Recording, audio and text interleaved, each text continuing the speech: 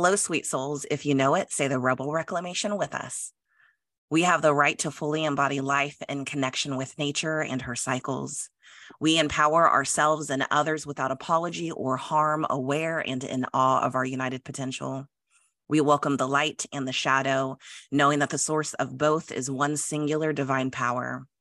With the wisdom of our ancestors and the hope of our future descendants, we lean into the unknown with grace. We release that which no longer serves us, and we manifest that which does.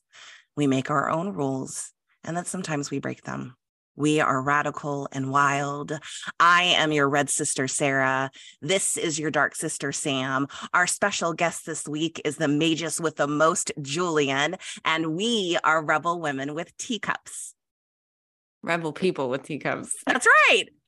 That's right. We're all here. I love it. Hello. Good morning. How is everyone? Good morning. I'm good. Thank you. Julian, how are you?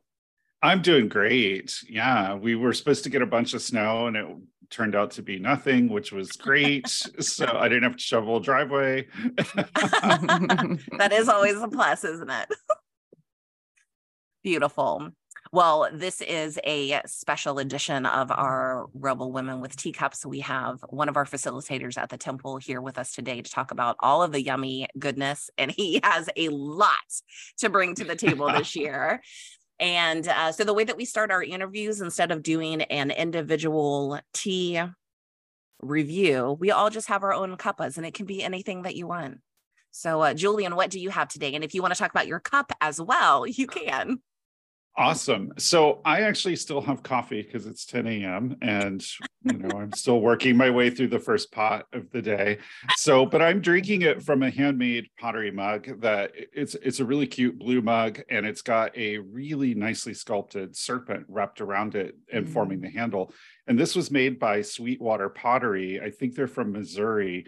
And I bought it off of her website, but I actually have other pieces of her pottery that I bought from her personally way back in the day in the early 2000s when Pagan Spirit Gathering, one of the largest pagan festivals in the country, was still being held in Ohio. And so she used to be a vendor there, and I bought a lot of her products. So yeah. Beautiful. If you have space to send us a picture of it, we would love to put it on the gram. Absolutely. I will send you a photo. Perfect. Sam, what do you got? So I am drinking my tried and true favorite functional PG Tips, which is just black tea. Are you familiar with it, Julian? It's supposed to be like big in. Yes, I'm quite familiar. Because it's kind of hard to find here. There's only like one grocery store that has it, but I prefer it over all other black teas. Oh, you can usually find it in Indian markets because of it being a British tea. Oh, I had no idea. Okay. You go there often, Sam, so that is good I to know. do. Rice is cheaper, beans are cheaper, seasonings are cheaper. Now I can get my tea there. Perfect. Oh my gosh, I didn't know that. So I think I'm going to shift where I purchase those things. Yeah. It's crazy. You can get like half a pound of cinnamon for like $4. It's bananas. Shut up. Okay. Yeah. Thank you. Yeah, that's what we do too. We buy all of our spices there, and we buy the raw unsalted peanuts that we put out for our crows. Oh, yeah, your crows, your little murder of crows. Your murder.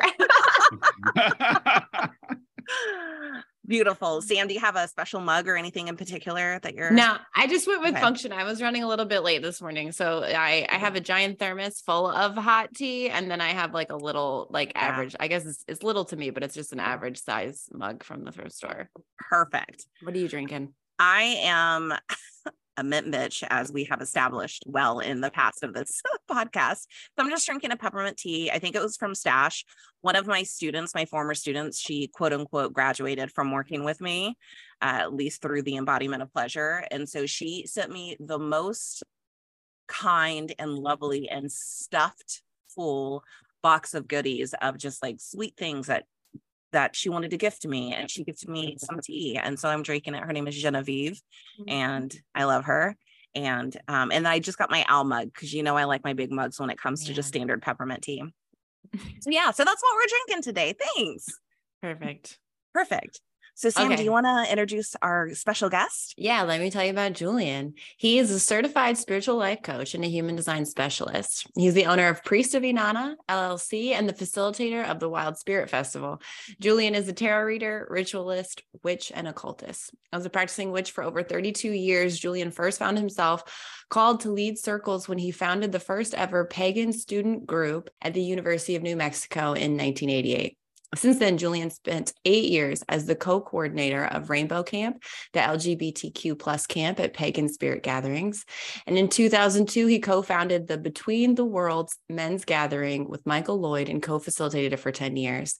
He founded and facilitated the, I don't know this word, Kofnia Gathering. Did I say that right? It's Kafnia. Yeah. Kafnia Gathering for gay and bi men for 4 years following that. Today, he's the founder and facilitator of the Wild Spirit Festival.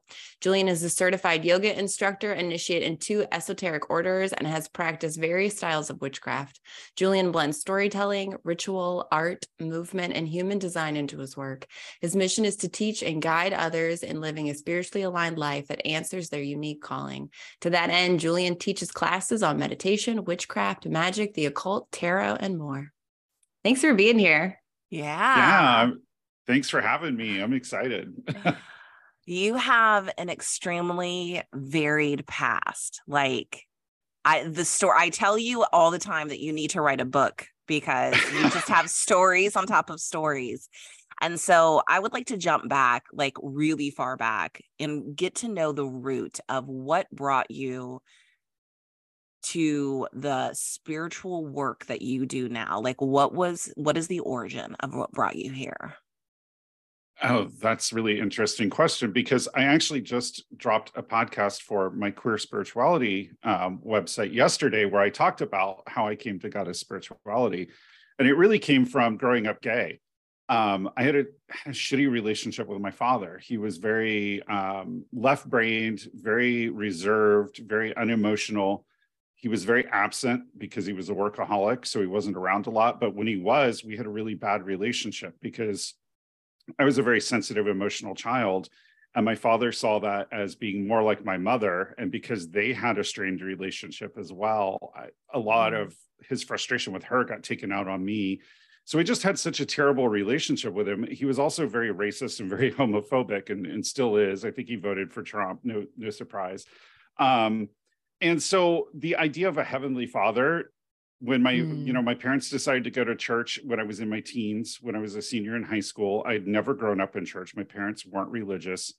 My mother told me that God could be seen in nature, in growing the miracle of like the way things grow and of wildlife and animals. And so I always had kind of a love for nature. And so in my senior year of high school, my dad decided to go to church because it was good for his image as a businessman. And I had some really serious trauma from the church.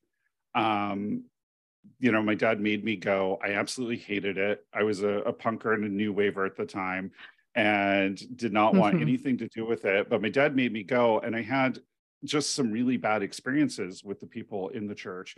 And at one point, the youth minister basically told me I wasn't welcome in the youth group because I had a demon of homosexuality, as he said. And just this idea of, the hypocrisy that I saw in the church, and the fact that the idea of a heavenly father didn't like speak to me because I had such a bad relationship with my earthly father. So a friend lent me a copy of Wicca Book for the Solitary Practitioner by Scott Cunningham, who also happens to be queer. And Scott Cunningham writes so lovingly and poetically about Wicca and about the goddess and about the connection to nature, and really breaks down that there's no dualism in Wicca. The goddess is both creative and destructive, just like nature is. And since I also saw that people were that way, it just really spoke to me. And my mother and I had always had a great relationship. We were, she was my best friend all the way up until her death in 2013. And so I could relate more to a mother goddess than I could a father god. And that's really what led me to Wicca and witchcraft. And then, I sort of got thrust into leadership as a shy, awkward introvert in like the early 2000s. And as a result of that, I just really felt called to continue working deeper in this work. That's beautiful. Thank you for sharing that, because that is a very vulnerable story to share. So thank you for doing that. Absolutely. Yeah. Yeah. So the leadership that you were thrust into, was that the pagan student group that you started leading, or was that something else? So the pagan student group I started leading was a short-lived thing, and there were, a group of us. So it felt safe to me because there was a group of friends that we did it with. And so I wasn't like the leader, I was more one of the leaders. So it was when I started going to Pagan Spirit Gathering and Michael and I started the Between the Worlds Festival, that I really got like pushed into the leadership part, where I was really in the spotlight and I had to talk in front of groups of people and resolve conflicts between people and do all of these things. And it really developed my skills as a leader, but it also really got me out of my box and out of my comfort zone, because I had always been really shy and introverted. So, which is hard to believe for people who know me now. So. So you are, go ahead. I was just going to say, so in terms of how you practice and what you like to offer now, like what makes you feel the most expansive? What's your favorite thing to lean into? Because you've done so many things. You've been initiated in more than one path. You've dabbled in lots and lots of things. So where's your heart? Great question. Where's your heart now? So, I'm a manifesting generator is my human design type, which means that I'm very multi-passionate. Manifesting generators have lots of interests, and they kind of pick things up and drop them and revisit them. And that's kind of how they move through life. And I've done a lot of the same. I would say the most expansive work for me is teaching. I am a certified spiritual coach, and I love doing coaching, and I love working with people one-on-one. But the thing that really lights me up is teaching and sharing all of the life experience that I've acquired and the things that I've learned with other people, and really seeing that light bulb go off when you're teaching someone and suddenly they get it and it clicks for them. That's really an exciting moment for me. I have to agree. That is a great moment. So going just a little bit deeper, because we've experienced many circles with you, and inside those circles, you do talk about, Goddess the Mother and God the Father. How have you been able to heal the relationship with the face of how you see God the Father? That's a wonderful question. And it really came from the work that I did with queer men. Michael Lloyd, who wrote a biography of the founder of the Minoan Brotherhood, which is I call it an offshoot of Gardnerianism. I mean, it really isn't strictly an offshoot, but it's a initiatory witchcraft tradition that only initiates GAN by men based on sort of Minoan and Greek culture. And I was initiated in that tradition, and really through seeing a different aspect of the God who was both queer and also loving and sensual, and all of those things really allowed me to have a very different relationship with the God. And I also think that being around older queer men who sort of were mentors and role models to me, like Michael Lloyd, like my friend Doug that I talked about on my queer spirituality blog that I met in art school at the University of New Mexico, seeing some of those older queer men who really had sort of a fatherly aspect to them really allowed me to see that not everyone is like my father, and it really allowed me to see it.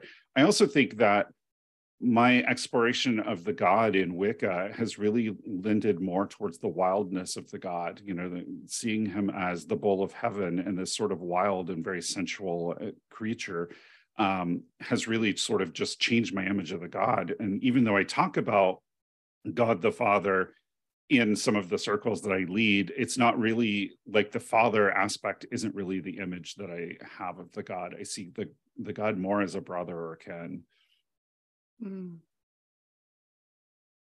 I remember you had described, is it the Kabbalah where there's the father, the father, the mother, and then the child?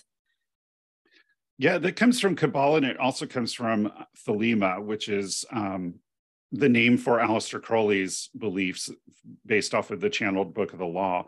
And so in the Crowley sort of cosmology, human history has gone through 3 eras of time, which each era being roughly 3,600 years and correlating with the progression of the equinoxes through the astrological belt. So, the age of Aquarius, as we talk about, versus the age of Pisces or even earlier. And so Crowley sort of saw human history as the first era being the era of Isis, which was matriarchy and very women and feminine focused.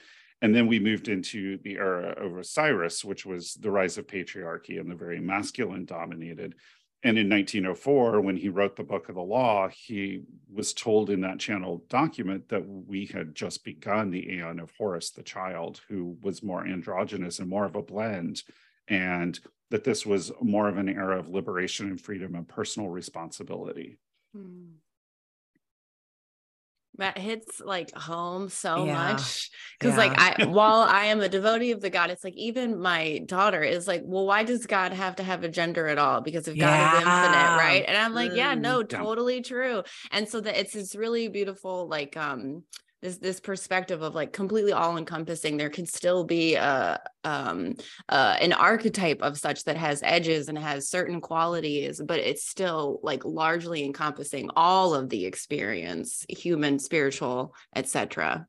Yeah. I think that's a great observation, because non-binary people in particular struggle with God and Goddess. And so you mentioned Kabbalah, and in Kabbalah, we have there's the first emanation of God, which is what we would think of as like all that is. It's the pure emanation of just divine light. And then because God wants to understand itself, wants to know itself, it divides, because the way you know what, masculine is you have to have feminine to compare it to. And so the first emanation then emanates into God and Goddess. And so you really have that triad. And when I did work with queer circles a lot, when we did Between the Worlds, we started out more traditionally Wiccan, invoking God and Goddess at the opening rituals and things, but we had a lot of heathens and a lot of people that wasn't their path and it didn't speak to them. And so one of the things that we shifted was we began to invoke queer spirit as a non-binary like deity that was the embodiment of all the positive aspects of queer people. That's so good. It's kind of a radical idea too. I mean, shifting from like traditional, like Western religion that has very specific rules, right? And then we expand out, well, there's a goddess, right? There could be both God and goddess. And then it's like, you can approach the divine from however your perspective most aligns to serve you in the highest and greatest good for all. And that there's no gatekeeping. I love that. Yeah. Well, and I also think that people forget that all religion at some point was made up. And so religion to be relevant to our lives, religion needs to evolve as we evolve. And so, a lot of us that are pagan or Wiccan, we worship the old gods, but we worship them in a new way, and we see them in a new way. Like the people who worshipped Hecate in ancient Greece probably really conceived of her very differently than the way we do today. And so our image of Hecate has evolved, and our practices have evolved, and it needs to for it to be relevant to our lives. Other religion that doesn't evolve or change is dead. Yeah, beautifully said. Beautifully said. So the first time that I was introduced to you, Sam knew you by way of House of Om. And Sam and I were creating our first, like the very first gathering that Sam and I ever did. And she let me know that she wanted to invite you so that you could talk about the goddess Inanna. So, and you are a priest of Inanna. So can you tell me about your path of experiencing her and how that all came to be? Yeah, absolutely. So I always felt very drawn to the Sumerian mythology, and particularly the goddess of Inanna, who was called the Queen of Heaven. And she was ultimately really a goddess of war and a goddess of sexuality.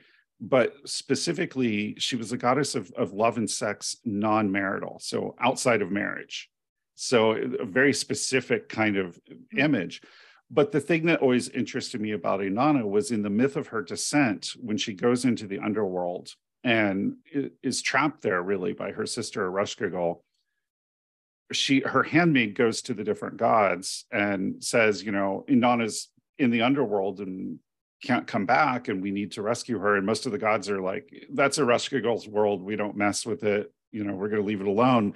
But when she goes to Enki, who is Inanna's grandfather, he gets very disturbed by the news, and he creates two creatures from the dirt from under his fingernail. He makes these two beings, and he gives them the food of life and the water of life and sends them into the underworld to rescue Inanna. And what's interesting is the Sumerians specifically say that these beings were neither male nor female. And the actual translation, according to scholars like Samuel Kramer, is that it was a man-woman, is the way the Sumerians phrase it. And so because Inanna historically also was served by a queer priesthood that was a gender variant priesthood, that to me, Inanna felt like the first authentic queer goddess, really. And so she really spoke to me in that way. And when I was in my 20s and I initiated into the first esoteric order that I initiated into, Sumerian mythology was a really huge part of their rituals and their cosmology. And so it just sort of all came together for me. And in my work as a Minoan and, as a witch earlier in life, it was really Ereshkigal that I worked with. I've always been more drawn to the dark goddess than to Inanna, but I've kind of found that balance now where Inanna and Ereshkigal are kind of my jam right now. That's beautiful. Thank you. So kind of shifting focus as we get into the latter half of the podcast, we're going to start talking about the specific offerings that you're bringing to the temple. And I would like to start because when you talk about it, like you can see how giddy you talk about it, or how giddy you are when you do. And I would like for you to discuss how you came to and how you want to move forward with human design. Absolutely. So human design is really something that I talk about a lot. And the way I came to human design is really interesting. When I was doing my certification work to become a spiritual life coach, I was in my advanced class, and our instructor, Leah Grant, who's also a fantastic mystic and spiritual person and fantastic coach, she was our instructor, and she dedicated one whole class to talking about alternate coaching ways and methods. And so she talked about things like somatics and NLP and just all these different modalities that different coaches are using. And one of the things she mentioned was human design. And just something about it, my human design is to respond. And there was definitely a response when she talked about human design. I was like, I have to know more about this. So I went and I took the first introductory class with the International Human Design School. And their presentation didn't really speak to me. It was very dry and very mental. And that felt not quite right to me. So I went and studied with another coach, Randy Lee, who did a program to learn to read human design charts and got a lot out of it, really. But there was still I was like, there's still more here. There's still more that I need. So I went and worked with Karen Curry Parker and got certified in quantum human design. And I bought tons of books, and I just started really digging into human design. I started following people online. I started doing chart readings for people and really incorporating it into my work. And then there came a point in the incorporating it in my work and following other human design people that I started to see a lot of things being said about human design. There's people are taking this really mentally, they're trying to figure out their strategy. They're trying to figure out and think about, am I doing this the way my human design says I should do it? And people were starting to on Instagram share rules. If you're this type, you need to sleep this many hours. And it was very cut and dry and black and white. And I was like, that's not human design. And I realized that a big part of human design is the somatic element, that you can't really you can study human design and understand it in your mind, what the rules are and how you read someone's chart and what the types are. But to really live your strategy and your authority, you have to feel it in your body. That's beautiful. So you do talk about human design a lot in your podcast and through all of your various, your website, your Instagram. Could you give a brief understanding of what human design is? Yeah, so at the high level, human design is a system that in 1987 was, for lack of a better word, channeled. And human design basically takes astrology and Kabbalah and the I Ching and the chakra system and creates an energetic blueprint of the energetic design of your form, of this container that sort of holds our spirit and moves us through life. And human design says that in I think it's 81 or 91, about 200 years ago, human beings evolved, went through an evolutionary process, and we actually have 9 energy centers now instead of the 7 chakras. And so human design is all about, how do these 9 centers work together? How are they wired together in our body? And how do we make the most aligned decisions for ourselves, in our life, by leaning into our design and really feeling our design in our body? Thank you. Yeah. And you're going to be teaching human design at the temple in April. Yes, I am teaching a 3-hour introduction class. Basically, we'll talk about what all the 9 centers are, how it works, and type, very introductory, but it'll be enough for someone to come away and be like, this is my type, and this is how I need to sort of move through life. I also, I believe later in March, there's a waiting list for it right now, but I think there's a few openings left. I'm teaching a 10-week, deep, for people who want to learn to be a chart reader and incorporate human design into their work the way I do. I teach that through Starseed Academy Coach Training, and you can find the information on that on my website. So you have a lot of other things coming up at the temple, a lot, literally a list larger than 1 page. So I don't even want to say chronological because I feel like we might miss things. But what I want to talk about next is the oracular ritual and the oracular ritual apprenticeship, because everything in my body buzzes every time I think about it. Me too.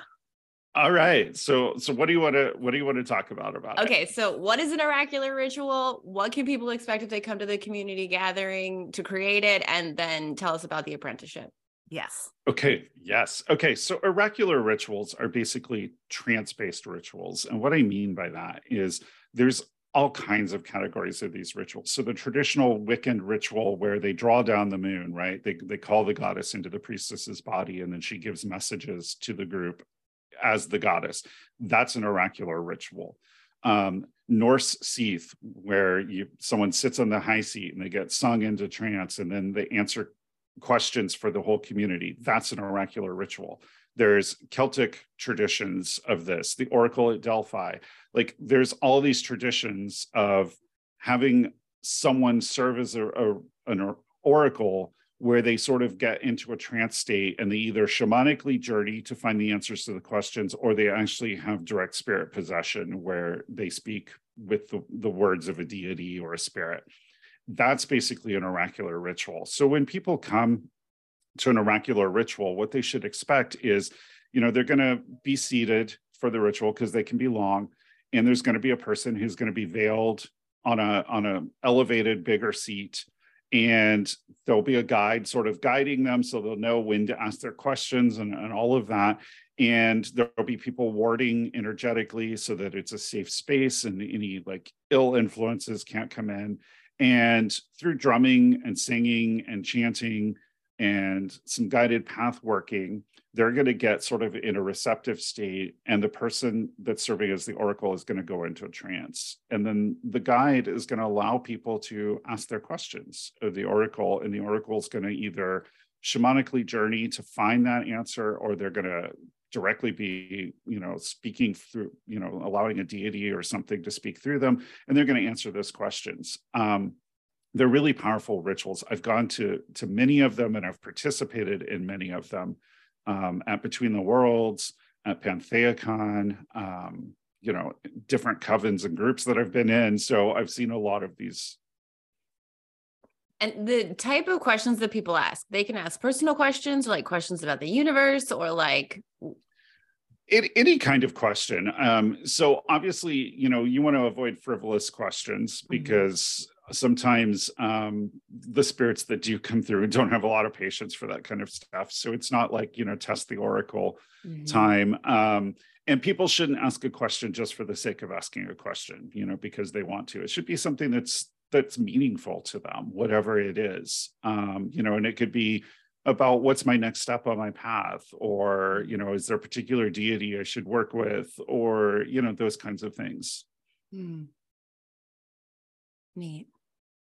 Yeah. Okay, so then the apprenticeship. Tell us about the apprenticeship. Okay, so the apprenticeship is a year and a day long, and it's fairly intense. We're going to meet for 3.5 hours every first Saturday, which is the day that we do the oracular community ritual. So before the ritual, we're going to meet to study. We're going to set up for the ritual, take a meal break, and then do the ritual, be in the ritual. And then we're also going to meet by Zoom for 1.5 hours once a month. And then I'm also doing a one-on-one with the individual people.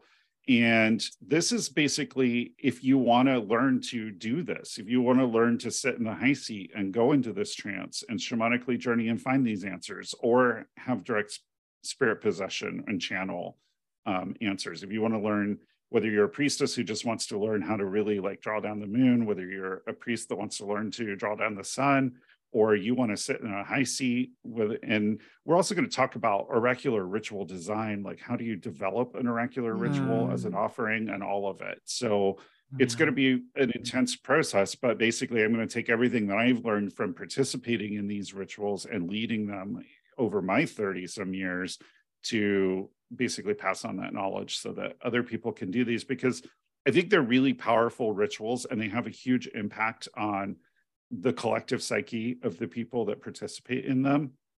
It brings the gods closer to us and makes them more real in a very tangible way.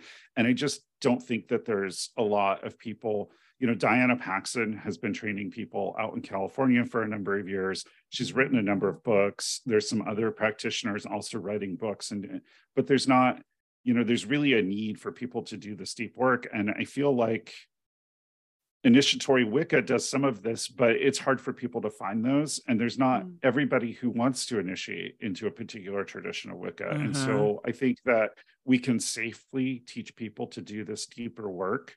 And I want to create basically the container to do that.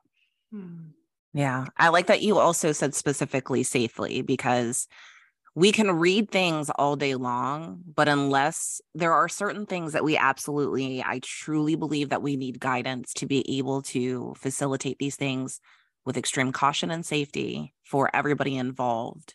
So thank you for saying that. Well, yeah, and also, safety is super important, because you are dealing with, allowing entities in to, and channelers talk about this too, but sometimes I think there's sort of this Pollyanna, just going to allow the best in. But you actually need to know psychic self-defense and how to ward and how to actually energetically protect yourself. And so safety is a huge part. There's also the impact on the psyche of the people attending. And if you're inexperienced and you do things in a wrong way, you can actually really create trauma for people from this. I think it's so valuable because while there's a whole bunch of books, there's not a ton of actual experience, this information being passed on from teacher to student to student to student. And I feel like that's where the real grit and the somatic experience of it happens, because you can, read words, but that doesn't actually shift consciousness or shift the energy of your cells into a different way of being, the way that an actual experience does. I agree. Yeah. And I think there's a lot of armchair magicians. Yes. They read a lot of stuff, but the actual practice, and I do it too. I read books and I get to the page where it's here's this exercise, and I keep reading, right? And I go through the exercise. I think we all do that, but it doesn't serve us to do that. No. And I also think that being a certified spiritual life coach gives me an extra element to my teaching, because with the one-on-ones, I'm going to be able to work with people and really help them overcome the blocks and the ways that they're getting in their way at really integrating this work. Yeah. So the oracular ritual starts in March, and it's the first Saturday of the month every time. And it starts at 7. Yeah, it's at 7. And then the apprenticeship starts in May. So we'll have 2 months of the oracular ritual, and then the apprenticeship starts in May. Mm-hmm. Right. And like Julian mentioned, it's a year-long experience. Payment plans are available if you're interested. This isn't in person, so you have to be in the Dayton or the surrounding areas. But that also, like, saying that makes me extremely happy, because the Midwest, where we're at, we need this kind of work, because it's not available for everybody to be able to travel to California or to the coast of anywhere or to another country, right? And it's so important that these gatherings that can happen in person do happen in person in spaces and places like ours. Absolutely. And the Midwest needs this. Yeah. Really. We really do. We need to change the overall atmosphere, both politically, spiritually, in this area. And a really beautiful trans woman that's local, that I think you both know as well, Miranda, once told me over a tarot reading that she had read something where Edgar Cayce had said that there were going to be 3 hospitals of light in the future, and that one of them was going to be in Dayton. And so I just love that I'm doing this work here. I've thought about moving before, but I just keep going, no, I need to stay here. I'm wearing it. Yeah. The very first time I met Miranda, she was over here. I was at a coffee shop, and she was overhearing a conversation with, ironically, another Miranda, but she goes by Lady Mars. And when Lady Mars left, Miranda was like, I just have to like talk to you. And then we talked for like 2 hours straight. And that's exactly what she said to me about the Hospital of Light. And I was so excited. I was like, of course, Dayton, of course. I love it. Well, you happened to mention just a few moments ago about, and us also previously, but about being a spiritual life coach, and you are offering a year-long apprenticeship with spiritual coaching. So can you talk about that? Yeah. So I'm going to be teaching at the temple a year-long certification program in spiritual coaching. I'm calling it Earth-Centered Spiritual Coaching, because I'm going to pull a lot of like Wicca and goddess and nature stuff in. I've always prized myself on being very grounded and very centered. And when I was doing my studies as a coach, I was often complimented on how grounded and centered I was in my sessions. So I want to bring that to the coaching work. So this program you'll be certified, but you'll be certified by my company, by Priesthood Ananda LLC. It's not an ICF accredited program. So if you want to be certified by the International Coaching Federation, this wouldn't be the right program for you. I think for people who are doing a lot of this work, ICF certification may not be the greatest fit anyway, because it is geared very much towards corporate and organizational coaching. It's a very, there's a lot of benefits to ICF certification, but there's also a lot of downsides, I think, and every person has to make their own decision on that. But I just want to be upfront that this isn't a path to ICF certification, but it is a fantastic opportunity for someone who's doing spiritual work or teaching classes, reading tarot, doing energy work, to learn to really incorporate coaching into their work. And even though it's not ICF accredited, I will be basing this program on the ICF core competencies, which are the core skills that the ICF believes every coach needs to be proficient in to be effective as a coach. And I will be basing it on the ICF Code of Ethics. So it will be taught in alignment with ICF, even though it won't be ICF accredited. Perfect.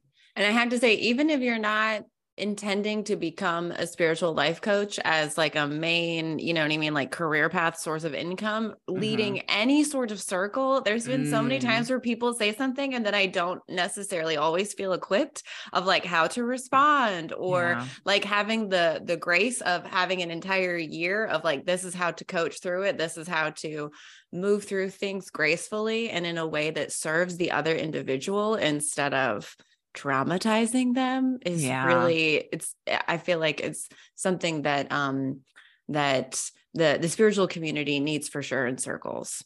Oh, absolutely. Integration is extremely important to me when it comes to many things come up in any circles. Even if you're just going to a new moon circle to set the intention for the new moon, things can come up. And sometimes as a facilitator, like Sam said, an emotion is brought up completely raw, and not knowing how to help that person at least make some decisions on how to integrate that into their life, and just like leaving them to be cast to the wind. Bad news bears, baby. Bad news bears. I absolutely agree.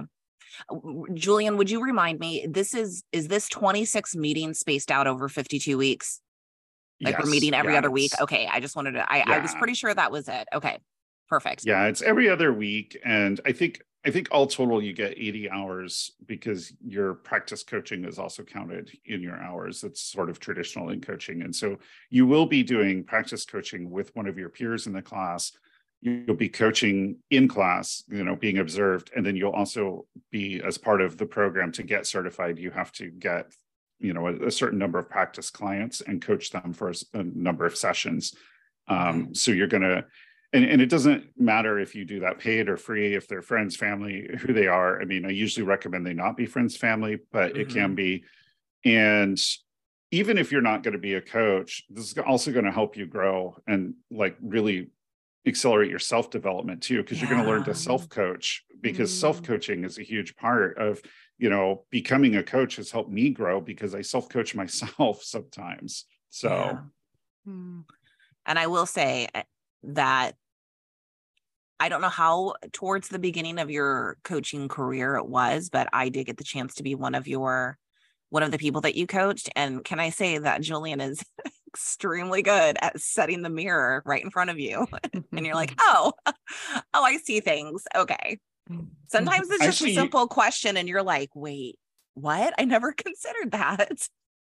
Actually, you were one of my practice clients for my certification. Yeah, so okay, my required, you were one of my practice clients for to meet my hourly requirement to get my certification. So Sam was as well, right? In the beginning. Yeah. Yeah. And if he was that good several years ago, just imagine with all the practice he's had now. Yes. Speaking of which, so if you want to experience Julian's coaching, we have an opportunity at the temple. There's hot seat spiritual coaching that happens within the community. So, instead of me describing it, Julian, will you describe what that's like? Yeah. What that'll be? So a hot seat coaching is exactly that. It's basically a group coaching experience. You show up, not everyone necessarily, there won't be time for everyone to get coached, but you often learn from hearing other people get coached through an issue. And I'll take a few topics from the audience and then basically coach them live, and we'll talk through whatever the topic is, where they want to get with it, and coach towards a resolution, in that setting. So it's only about 2 hours. So depending on how complicated some of the things are, we'll coach anywhere from, 4 to 8 people during that time. So, yeah. And even if you're not the person getting coached, observing other people having breakthroughs generally initiates some sort of soft breakthrough within, or maybe even a big one, because you're like, oh, it's sometimes a lot more powerful to see it externally, to hear somebody say something out loud that you said in your head, however many times, and then have the external world respond to it. It's like, oh, that doesn't actually seem to fit in reality. I can release that belief, or I can release that pattern of behavior a little bit more easily. Yeah, absolutely. Yeah. And have a journal, have a pen, because thoughts and ideas and things are going to fall right out of you. And Julian says so much. Yes, I agree. Yeah, I'm definitely a talker. So, and you're so good at it. You're so good at it. Yeah, there's just so much wisdom, so much information that I think the world is desiring to hear, and so naturally it just pours right out. It's perfect. Yeah, and I am really grateful that. I'm grateful for many things. I'm grateful that a person with your lineage and your knowledge is wanting to share it with the world, because there's plenty of people who that's just not their calling, and that is okay. But somebody like you, I'm just so grateful that you're like, yes, let's start working together. Let's start figuring it out. I'm extremely grateful that you said yes to the temple on so many things. It makes us really jazzed. And I kept asking the universe for a new teacher, and 2 of them fell right into the lap, and Julian is one of them. And when I tell you, when he described the oracular ritual in general, and then talked about an apprenticeship, I almost lost my shit. Like, cause it was like, yes, yes, the deep magic. Like, that's what I think I've been yearning for the most, is understanding the deep magic. Everybody has to begin somewhere. And as long as you're doing, you'll continue to learn and develop your own practice and find out who you are as a practitioner and a person. But it's so great to have really yummy teachers teaching you really yummy and wild things. So thank you. Yeah. And then the communities that are created underneath the wings of teachers. Cause like Sarah and I, that's how we bonded and created a relationship and started working together. It was through a training and through like this long-term, like deep dive into ourselves and into like what's possible, you know, in the outside world. Yeah. Magic is real, people. Magic is real. Agreed. Yeah. Okay. And then I think the last thing that we haven't touched on, and I think that might be everything, unless help me if I've forgotten, is the manifestation series. And I think that's actually one of the next things that's coming up, because it's the beginning of February. Yeah. So that's 6 weeks. Okay, Julian, you take it. Manifestation, your abundance. Okay. So yeah, it's a 6-week program that we're going to meet every Tuesday night for 6 weeks for a couple hours. And this is a program that came out of work that I did with Roz Kincaid, another spiritual life coach. And we had a program called Abundantly Being, which was a abundance and manifestation program. But what was unique about it is we were like, why does law of attraction and manifestation not work for some people? What is it that, you know, people read all the books, they do all the things, and they get frustrated because it doesn't work for them? What's getting in their way? That was our question that we sort of wanted to answer when we developed this program. And the answer was their mindset. You know, it's not like one negative stray thought derails the manifestation, but when you've got programmed unconscious beliefs, when you're running a script from a money story that doesn't support creating the abundance that you want to create. And, you know, in an introductory workshop that I did earlier at the temple, I said, your money story, a lot of it wasn't even written by you. It was, you know, watching your parents struggle with money. What did they say about money? And all these other people have written your part of your money story. So this series is really about digging into what those mindsets are. You know, how are you using debt? Are you taking on more debt than you should? Are you even using it in a wise way? What can you do to start to reverse that? Are you impulsive with your money? Are you stressed out and pressured? Do you feel a lot of pressure and stress? The big one is worthiness, of course, comes in around money and being open to receiving. So there's all these sort of issues that people have around money that we don't talk about because people don't like to talk about money. There's a lot of shame and guilt associated with money, so people don't talk about it. And people are struggling with these things, and it's preventing them from creating the abundance that they want in their lives. And so this program is really about, you know, the first day, we're going to start by writing down your money story. You know, I've got a worksheet that's like, what did your parents teach you about money? How did they act around money? Like these kinds of things. And we're going to start decomposing some of this. We're going to use some human design techniques to decondition the unworthiness and the stress and pressure. We're going to talk about talking about money, like the shame and the judgments around money. We're going to work on getting clear around debt and how you use debt, and if debt is a problem for you, all of these different things. And so it's part workshop teaching, part hot seat coaching approach. And the other sort of thing that I think makes this unique is that I'm a firm believer in non-localized co-creation, which is basically the way that groups of people create reality together. And so we're going to have manifestation partners that are going to help us because oh my gosh. Roz's background comes from the church, and in a particular Black church, and they call it standing in the gap. When you like stand in the gap where someone can't be and pray and hold the space for them. And so that's what our manifestation partners are going to do, where you're struggling with your manifestation and maybe you can't believe that it can happen yet. Maybe your partner can believe it can happen for you, and they can help you manifest it. That's magic right there. So beautiful. That's exciting. I'm excited. I feel like that's Sarah and I fall into that for each other all the time. Yeah. Yes. Yeah. I love that. Thank you. Thank you. Well, Julian, we're coming to the end. So I'll ask if there's anything else that you would like to talk about, and also where can people find you? Yes. So I want to talk about Tarot Club because Oh, Tarot yeah. Club is, Thank you. Yes, thank you. So last year I taught a 7-week series at the Temple on tarot, and Tarot Club is kind of the continuation of that work. So we meet every second Monday of the month at 7 to 8:30. And basically Tarot Club is an opportunity to come and learn to work with tarot, whether you're a beginner or whether you've been doing it for a while. And basically for the first 30 minutes or so, we talk as a group. I might teach on something. I might share a way to interpret the cards. I might share a spread. We might just talk, whatever it is. And then we split into 2 like 30-minute practice sessions, and you read for someone and you get a reading from someone. And it's a great opportunity to really deepen your practice with tarot, whether you want to be a reader or whether you just want to use the tarot in your personal work.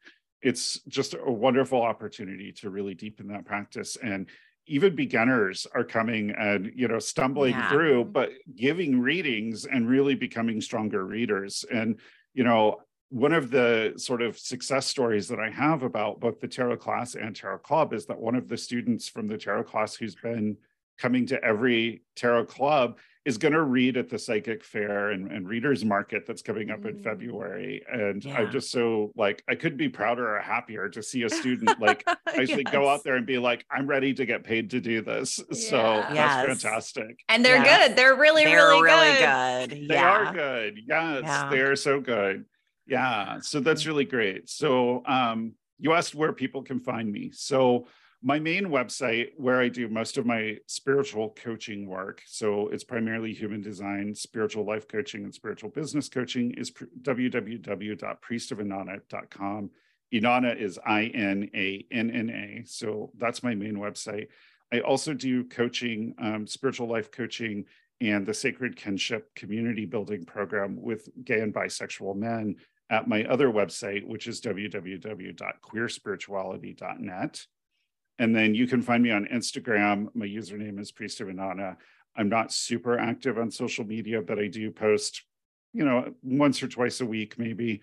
So there's a lot of stuff there. And of course, I reshare stuff that the Temple posts about things that I'm doing there. So you can kind of follow that there as well. And then coming soon will be my more witchy website for people who are maybe newer to this path or starting to explore it, called Myth and Magic.